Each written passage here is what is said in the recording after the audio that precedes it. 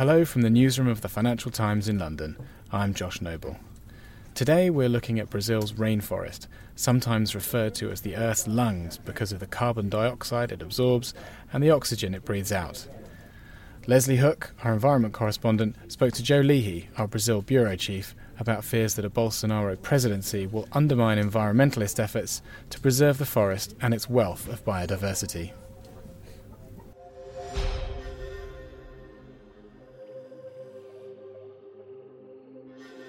So, Joe, what's the situation at the moment when it comes to deforestation in Brazil? The situation at the moment on deforestation is it hit a peak around 2008 of around 27,000 square kilometres a year, and it's since come down sharply over the past 10 years or so. So it's much lower than it used to be, but still there's a sort of a persistent amount of deforestation that's still going on, mostly by illegal miners, loggers, and unethical ranchers. A minority, we should say, of agricultural producers, a small minority, but still very persistent. And there's a lot of land conflict going on the edge of the Amazon that's feeding this deforestation. Now, I understand that the Amazon rainforest contains about 100 billion tons of carbon, which is sort of 10 times global fossil fuel emissions. Can you just explain in a nutshell why the Amazon is so important to the environment? The Amazon, ironically enough, is the main source of emissions in Brazil because it contains so much carbon. If you deforest it, you're unleashing that carbon into the atmosphere. So the Amazon's a huge carbon bank, and it serves as a major system for controlling the atmosphere, not just in South America, but also globally. And one of the key points in Brazil, and one of the reasons why Brazil has tried to control deforestation from its own interest, is that they believe that the Amazon is a source of much of the rain that feeds the tropical agricultural power of Brazil. Jair Bolsonaro has said he wants to curb excessive policing by the country's environmental agency, and he's gained a lot of support from the farmers' lobby. What exactly does he mean when he says that? Well, he talks about an industry of fines. So he talks about the main environmental agency, IBAMA, and the National Parks Agency, which is called ICM Bio. He talks about these as having a kind of an industry of fines where they just go out and fine farmers for the sake of it to try to produce revenue for the federal government. And this is very popular among farmers. Farmers in Brazil are held to account according to a forest code which limits how much they're allowed to deforest. And these limits can be quite severe. Up in the Amazon region, you're only allowed to deforest 20% of your land in some areas. In the south, it's much more relaxed in the south of Brazil, where widespread agriculture has been present for much longer. So he's appealing to the farmers on that account. There is a point to his complaints. Brazil is a very bureaucratic country and environmental regulations are no different. But the danger of what he's talking about here is to try to pull IBAMA back from doing its job. And that could be very risky for not only the Amazon, but the other Brazilian biomes, such as the Atlantic forest, which is in the southeast of Brazil, and the Cerrado, which is where a lot of the soy farming happens in Brazil. So in addition to reining in IBAMA, as you've just described, what other measures has he talked about that would have big impacts on the environment? The regulations on IBAMA, these are the main ones, the supervision of IBAMA and ECM Bio, these are the major ones. But one of the other key things that he's talked about is combining the Ministry of Agriculture with the Ministry of the Environment and putting in charge of that super ministry a farmer or an agricultural representative. In doing such a thing, he would be observing a long tradition in Brazil, which is putting the fox in charge of the hen coop. So it would be tantamount to basically subordinating the environment to agricultural interests. And this is something that's got people very, very concerned in environmental circles. If you had to sort of summarize farmers' attitude toward deforestation and preserving the rainforest, what are farmers' views in general on these deforestation policies? Farmers in general in Brazil, most of them will tell you they're against further deforestation, illegal deforestation. So they have the forest code, which I mentioned earlier, which requires them to protect the streams on their properties and not deforest a minimum of vegetation. And most of them say that they respect that law. They just want to see it implemented. But the backside of that law is that it does allow deforestation. So, for instance, if you are in the south of Brazil and the limit is, for instance, 20% of your land has to be protected, if you have 40% that's forest, you can deforest that other 20%. So farmers in Brazil champion this law that they have to protect the environment. But the other side of that is that the law does actually allow a little bit of deforestation. And there's a lot of ways of sort of bending it. And if you don't have very strict supervision, it's very hard to sort of catch them. So under Bolsonaro, farmers are hoping that they'll get an easing of these restrictions. And they believe that if Bolsonaro can get these regulatory agencies off their backs, they'll be able to do that easier with fewer fines. Also, if the environmental ministry is subordinated to the agricultural ministry, they believe they'll be able to get other things, such as insecticides and other things, approved more easily. The danger, of course, is that if you remove the supervision, the less ethical farmers and other sectors of the rural community, illegal loggers, illegal miners, they will also take their cue, and we could see a massive increase in deforestation of the Amazon.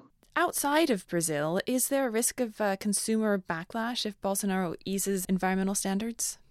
Yeah, one of the big risks for Brazilian agriculture, and this is why when we talk about Brazilian agriculture, we're not talking about a uniform group of people. So the ones who are very excited about a chance of illegally deforesting are probably smaller farmers or less ethical operators on the frontiers of farmlands of Brazil. But the larger operators, the larger farmers, the trading companies value these environmental protections because this allows them to sell Brazilian soybean and Brazilian beef with some level of stamp of approval in terms of the environment. If they lose that, that could be very damaging for Brazilian sales in developed countries, especially of beef. It's already a big problem to trace products coming out of Brazil, especially meat, but also soy. And if you suddenly start to have a lot of deforestation, that's going to really cloud the Brazilian brand. The other thing that's bad for Brazil in general is over recent years, it's actually developed a very good image in terms of its efforts to protect the environment. If it suddenly again gets this image of deforestation and the things that come with deforestation, which include land conflict, murder, confiscation of lands from Indians, genocide of Indian tribes, this is not a good thing for the Brazilian image, and it's not really good for Brazilian business as well. That's a rather grim picture, but on a more hopeful note, Joe, you've written about a project to map the DNA sequences of species that are in the Amazon River Basin. What are the aims of this project and who are its backers? Yeah, this is a project that's being coordinated by the World Economic Forum and a Peruvian entrepreneur, Juan Carlos Castillo Rubio. And the aim of it is to map all the biological assets of the Amazon and codify their rights of usage for industry and researchers in blockchain, to do all of this by 2020. And the idea is to try to capture the intellectual property that's embedded in the Amazon and try to use that commercially. But the key thing here is that the proceeds of this use should go back to the communities that live in the Amazon, the traditional communities, conservation funds, and the governments that are actually in the Amazon. And the way that they want to do that is that using blockchain and special contracts, they'll be able to trace the usage of this information around the world. And those who use it, once they have proceeds or once they make a profit from this information, will have to pay it back in some form. So it's an extremely ambitious project backed by a lot of scientists around the world. And it's, if you like, an extension of the Human Genome Project in a sense. It's extending that to the rest of the species on the planet. So it's a ray of hope for the Amazon if it can be implemented. Wow. So how much will it cost? And is it likely to make a lot of money in the long term? I mean, when you talk about using the blockchain to return profits to local communities, is this potentially a profitable enterprise in the long run? Yes. Well, let's see. To go over the costs, the Human Genome Project apparently cost $4.8 billion and generated $65 for the US economy for every public dollar that was invested. And this project, the entire project that includes the Amazon, which they call the Earth Biogenome Project, is expected to cost $4.7 billion to complete. And if we go by past products that have been developed out of Amazon organic material, we can see that there are huge profits to be made, especially in pharmaceuticals. But there are also other ways of using that intellectual property that's embedded in the Amazon, if you like. For instance, there's scientists who are studying the traffic patterns of soldier ants to try to develop autonomous vehicles. And there are other processes in the Amazon that are being studied that can be used or that people think can be developed as technology. So the backers of the project say that the proceeds could be billions of dollars in the long run. But it's just a matter of actually implementing it and seeing if it works. It's all very new. Now, that sounds like a really fascinating initiative, but all this is happening quite late in the day for the world's rainforests. Do you think there's enough time to see results? And could something like this set a precedent for efforts to save forests elsewhere? Yeah, I think there's time. There's still time. I mean, Brazil has deforested 20% of the Amazon rainforest, which When you think about the other biomes in Brazil, such as the Atlantic forest, it's not much. The Atlantic forest has almost been wiped out. So the Amazon is still there to be protected. I think it depends a lot on global pressure on Brazil, as well as pressure from within Brazil. There's a lot of support within Brazil to save the Amazon. So it depends a lot on people mobilizing to make sure that those unethical sectors of agriculture, of mining and logging are not allowed to get out of control. If they can keep deforestation at the same rates, there would be time for a project like this to produce results.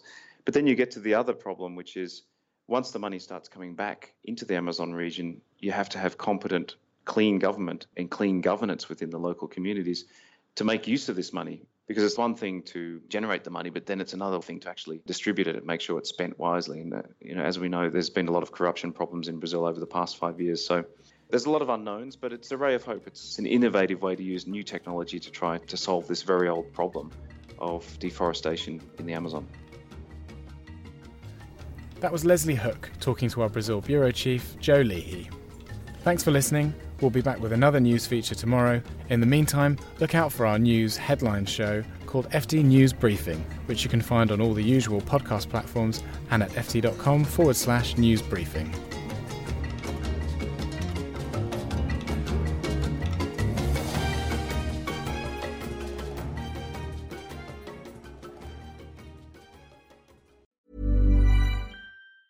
Support for this podcast and the following message come from Corient. Corient provides wealth management services centered around you. As one of the largest integrated fee-only registered investment advisors in the U.S., Corient has experienced teams who can craft custom solutions designed to help you reach your financial goals, no matter how complex.